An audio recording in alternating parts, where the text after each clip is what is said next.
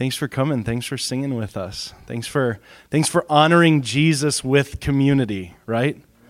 That's what this is all about.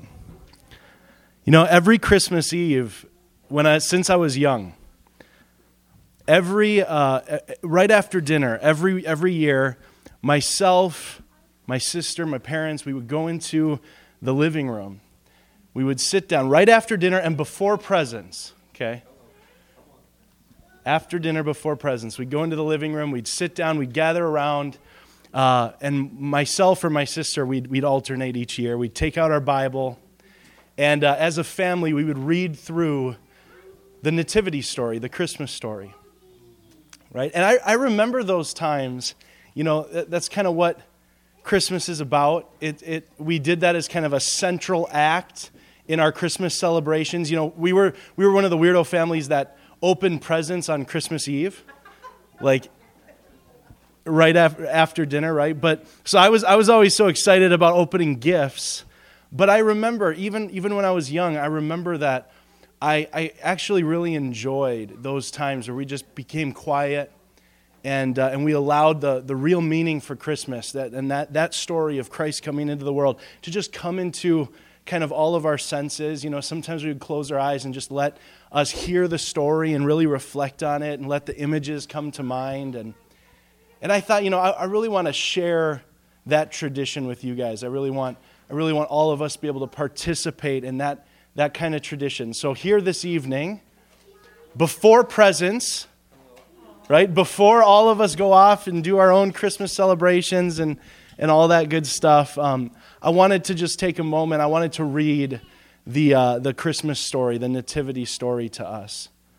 Now, the version I've got here, it's straight Bible, but I've actually taken all of the perspectives from the Gospels and kind of compiled them into one cohesive story, so we can kind of get a broader picture and a bigger understanding of what really was going on that evening, 2,000 years ago, right? So I'm going to invite you guys to do what we did. You know, you're welcome to kind of lean back, quiet yourselves. If you want to close your eyes, you're welcome to. If that helps you kind of receive the images and see what's going on, you're more than welcome to do that.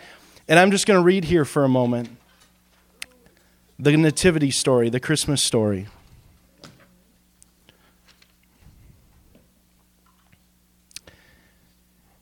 In the 6th month, the angel Gabriel was sent from God to a city of Galilee named Nazareth, to a virgin betrothed to a man whose name was Joseph of the house of David. The virgin's name was Mary. The angel came to her and said, "Greetings, O favored one, the Lord is with you." She was greatly troubled at the saying and tried to discern what sort of greeting this might be. And the angel said to her, "Don't be afraid, Mary, for you have found favor with God. And behold, you will conceive in your womb and bear a son. You shall call his name Jesus. He will be great and will be called Son of the Most High.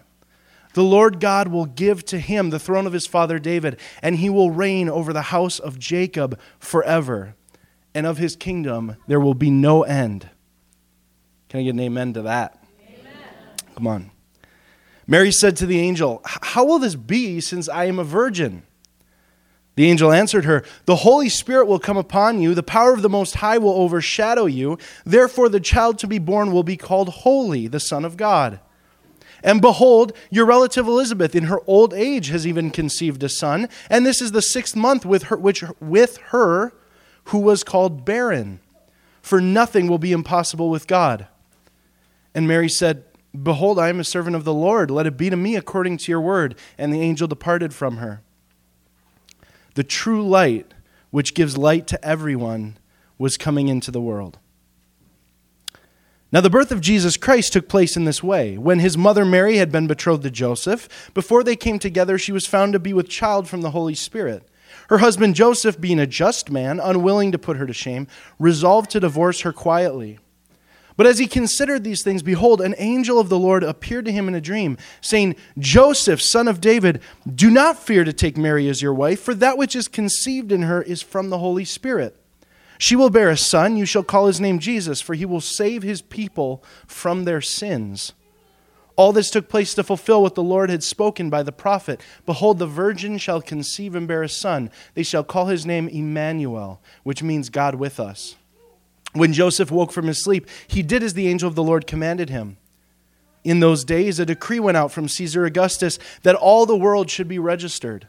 This was the first registration when Quirinius was governor of Syria, and all went out to be registered, each to his hometown. Joseph also went up from Galilee, from the town of Nazareth to Judea, to the city of David, which is called Bethlehem, because he was of the house and lineage of David.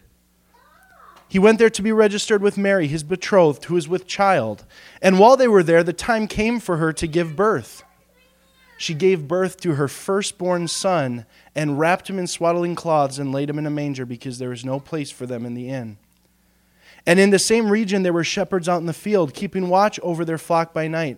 And an angel of the Lord appeared to them. The glory of the Lord shone around them, and they were filled with great fear. The angel said to them, "Fear not, for behold, I bring you good news of great joy that will be for all the people. For unto you is born this day in the city of David a Savior, who is Christ the Lord. And this will be a sign for you. You will find a baby wrapped in swaddling cloths and lying in a manger." And suddenly there was with the angel a multitude of heavenly hosts, praising God and saying, "Glory to God in the highest, and on earth peace among those with whom he is pleased." When the angels went away from them into heaven, the shepherds said to one another, "Let us go over to Bethlehem and see this thing that has happened, which the Lord has made known to us." And they went with haste and found Mary and Joseph and the baby lying in a manger. When they saw it, they made known the saying that had been told them concerning this child, and all who heard it wondered at what the shepherds told them. But Mary treasured up all these things, pondering them in her heart. And the shepherds returned, glorifying and praising God for all they had heard and seen, as it had been told them. And at the end of 8 days, when he was circumcised, the baby was called Jesus, the name given by the angel before he was conceived in the womb. Now after Jesus was born in Bethlehem of Judea in the days of Herod the king, behold, wise men from the east came to Jerusalem, saying, "Where is he who has been born King of the Jews? For we saw his star when it rose and have come to worship him." When Herod the king heard this, he was troubled, and all Jerusalem with him. And assembling all the chief priests, scribes of the people, he inquired of them where the Christ was to be born. They told him, "In Bethlehem of Judea, for so it is written by the prophet, and you, O Bethlehem, in the land of Judah, are by no means least among the rulers of Judah. For from you shall come a ruler who will shepherd my people Israel." Then Herod summoned the wise men secretly and ascertained from them what time the star had appeared. And he sent them to Bethlehem, saying, "Go and search diligently for the child, and when you have found him, bring me word, that I too may come and worship him." After listening to the king, they went on their way, and behold, the star that they had seen when it rose went out before them until it came to rest over the place where the child was. Going into the house, they saw the child with Mary, his mother, and they fell down and worshipped him. Then opening their treasures, they offered him gifts of gold and frankincense and myrrh. It's a precious gift. And thus the Word became flesh and dwelt among us. And we have seen his glory, glory as of the only Son from the Father, full of grace and truth.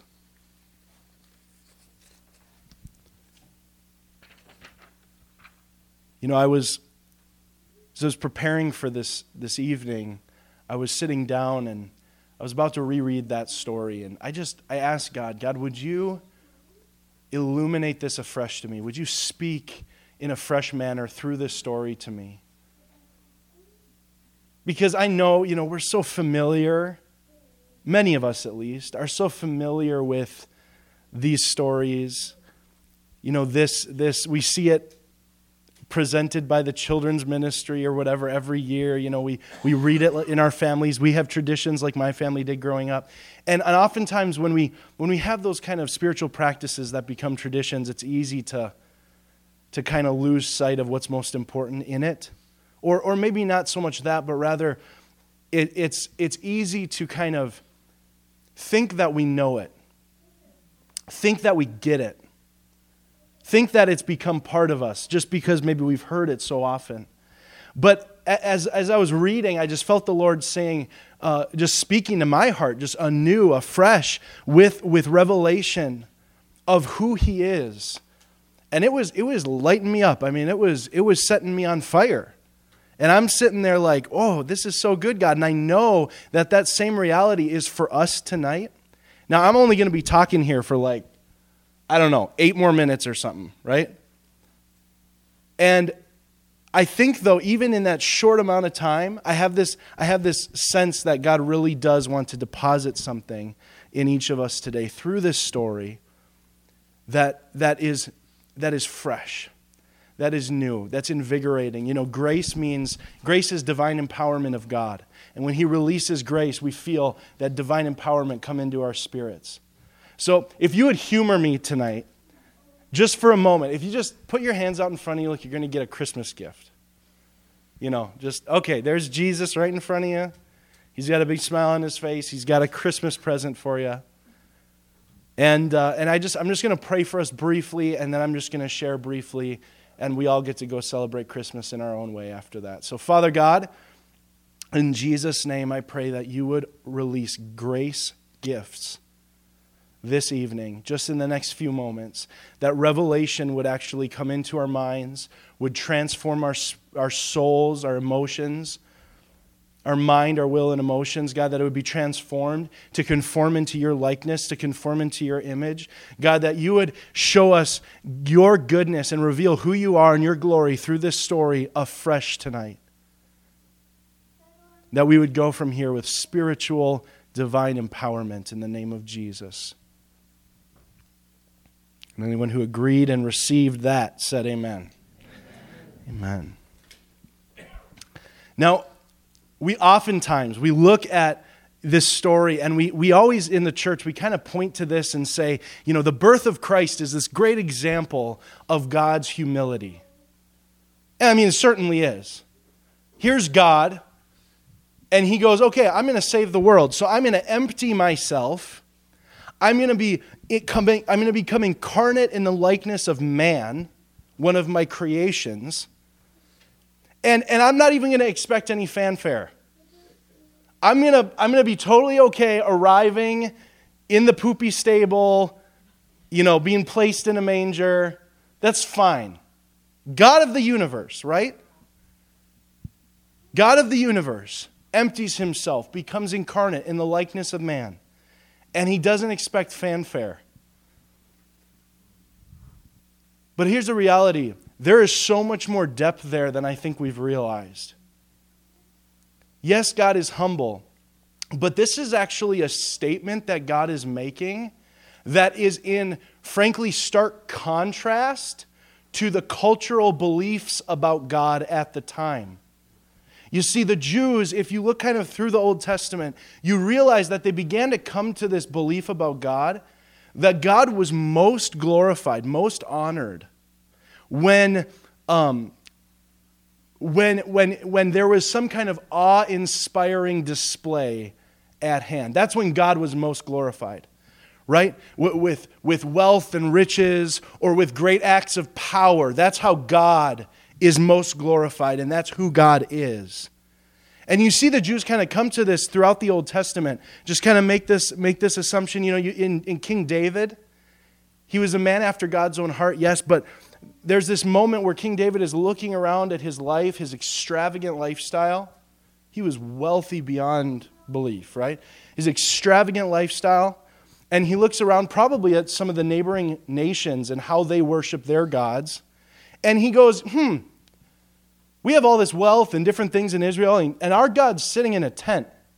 At this time, it was the tabernacle form of worship. The tent is how actually people came to encounter God and worship God. He goes, well, God's hanging out in a tent, and we got all this awesome stuff. Like, God clearly wants to be more glorious than that. So he proposes this idea, hey, God, I'm going to build you a house. I'm going to build you a temple, and it's going to be filled with all kinds of awesomeness, right? All kinds of awe-inspiring things are going to fill this house, because I know that's how you want to be glorified. And it's interesting because, we know the story. God, of course, lets him build the temple. His son Solomon does, actually. And we know that story, but God's almost a little reluctant in the story. Almost as if he's saying, I'm fine actually in the tent. It's no big deal. But David, if that's really how you want to worship me, if that's really how you want to glorify me, go ahead. But he's almost reluctant in the story to receive this grand, awe-inspiring thing. And now here's God coming in the form of a baby, the most humble form, taking on the likeness of man, a humble creature that he made. And God has his say exactly how he's going to come into this world. I mean, don't you think? God has his say exactly how he's going to come into this world. And what does he choose? He chooses to come into this world under the most scandalous of circumstances. Okay, nobody believed Mary was a virgin. I mean, can you imagine your friend? Like you have a friend, and they're engaged or they're going to be married or whatever, and she's pregnant. And she's like, oh, no. Honestly, it was just the Holy Spirit came upon me and now I have a child. Like, nobody believed that. Are you joking me? At best, they thought she was a fornicator with Joseph. And at absolute worst, they probably thought she was a prostitute, a harlot, what have you. This is a scandalous circumstance. And on top of that, Joseph and Mary are nobodies. They're relatively nobody. How do you know this? Because Jesus grew up as a carpenter. He probably took on his dad's trade. I mean, he was just an average Joe. Yeah, he was of the house and lineage of David. But you know how many people could have claimed that ancestry at this time? He was a relative nobody. So here's Jesus coming into the world, God coming into the world in a family of nobodies, under scandalous circumstances. We know the stable story, right? Amongst all the poop and animals and everything in the stable. And I don't know about you, but if you ever have organic moist matter sitting on wood, talking about the trough, talking about the manger. Okay, ever have organic moist matter sitting on wood for extended periods of time? I don't care how much they scrub that. That thing stinks.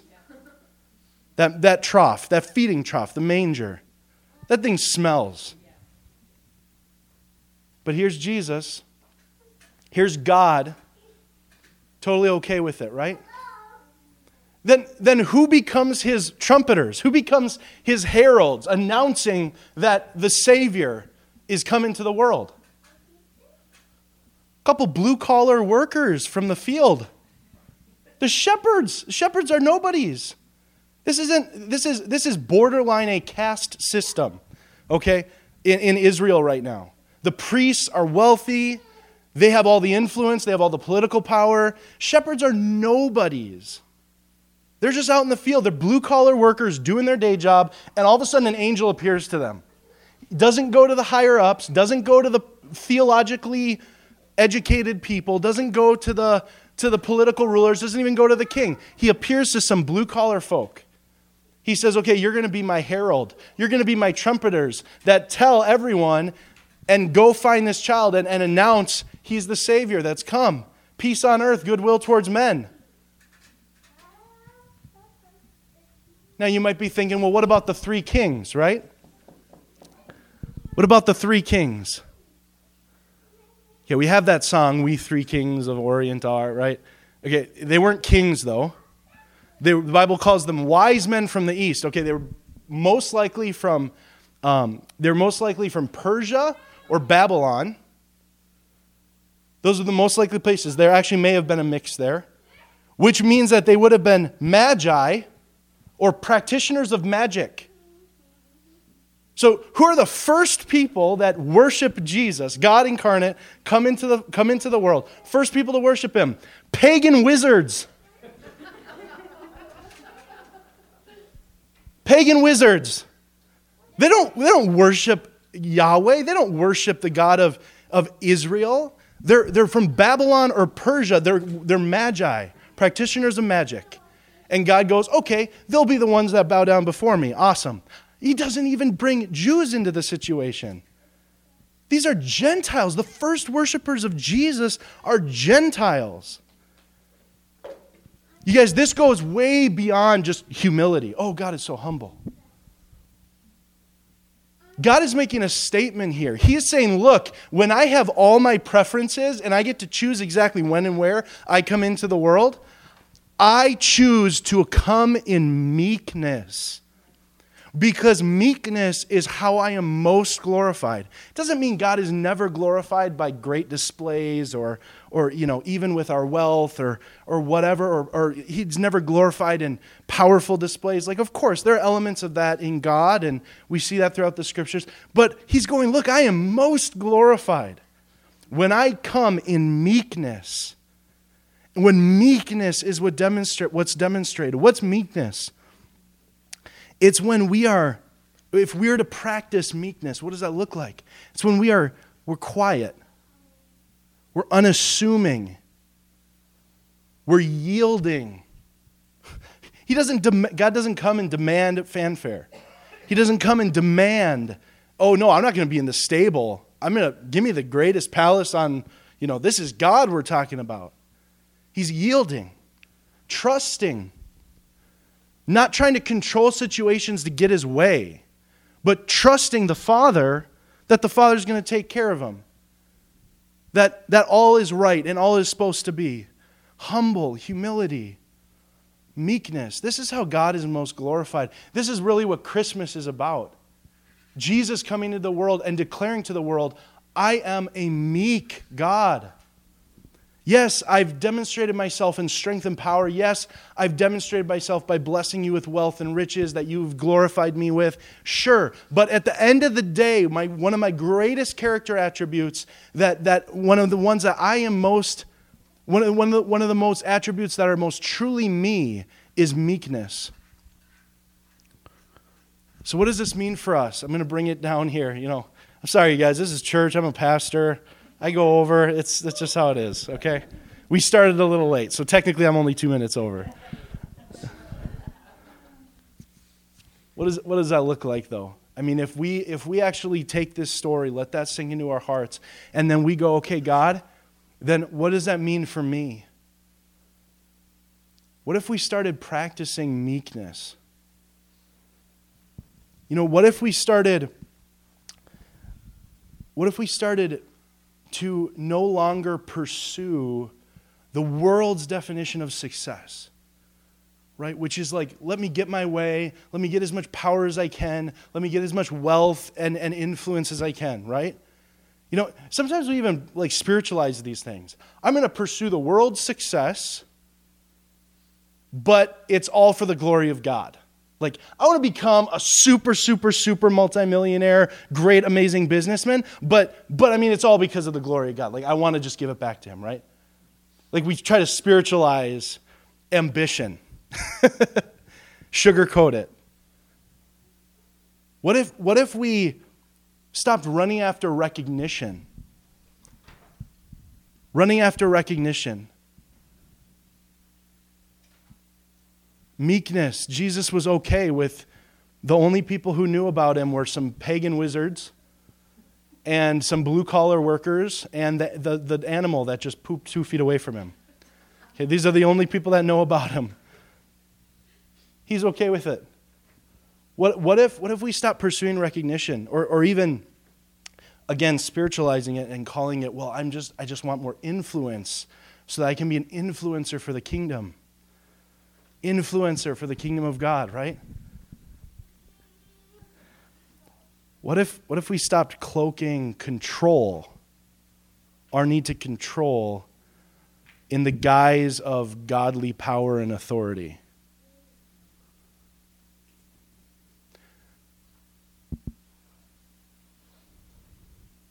Jesus isn't trying to dominate the world. Jesus isn't trying to control society. Jesus is meek. He calls us to be meek. Why? Because then we represent him truthfully. He calls us to be meek. Why? Because then we glorify him when my daughter Annabelle, my son this is his first Christmas, as Sarah said. It's exciting, but he's still a little young yet. We're not quite seeing all the personality that Annabelle has yet, right? My little daughter Annabelle, when she acts like me, in the good ways. Because there are times when it's clearly me and I'm like, oh God, I'm so sorry. Break off that generational curse in Jesus' name. No.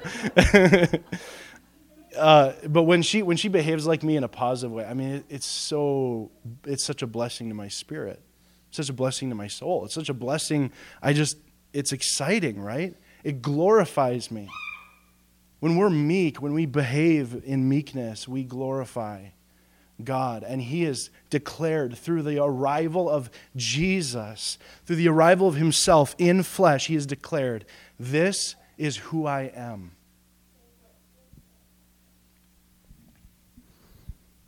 I believe that God is calling His church, especially us as American believers, to greater meekness. That this Christmas we're to actually receive something, an endowment from Him internally to begin living this out. To let this Christmas celebration imbue us with humility, and in so doing, represent Him more truthfully and glorify Him more fully. With that, let me just pray for you guys, and then we can go off and celebrate in our own ways. Father God, I thank you so much for Jesus, for the sacrifice you made, for giving of your Son. And Jesus, I'm so grateful for giving of yourself. Thank you that we get to celebrate your arrival in this earth, which marked the turn of history. No more significant event than your birth, life, and death, and resurrection. No more significant event in all of human history. It was the hinge of history. It marked the transformation of our world and history forever. God, we honor you tonight. We honor you tomorrow. We honor you from every day here on out, from every day here forth. Because you are worthy and you are the ultimate giver of life and love and sacrifice. And you do it so meekly. You do it in quietness. You do it in gentleness and tenderness. You're unassuming. You're yielding. You're trusting. You're so humble, God. Let it be us as well. Endow us, Lord, with this grace. In Jesus' name, amen. Merry Christmas, you guys.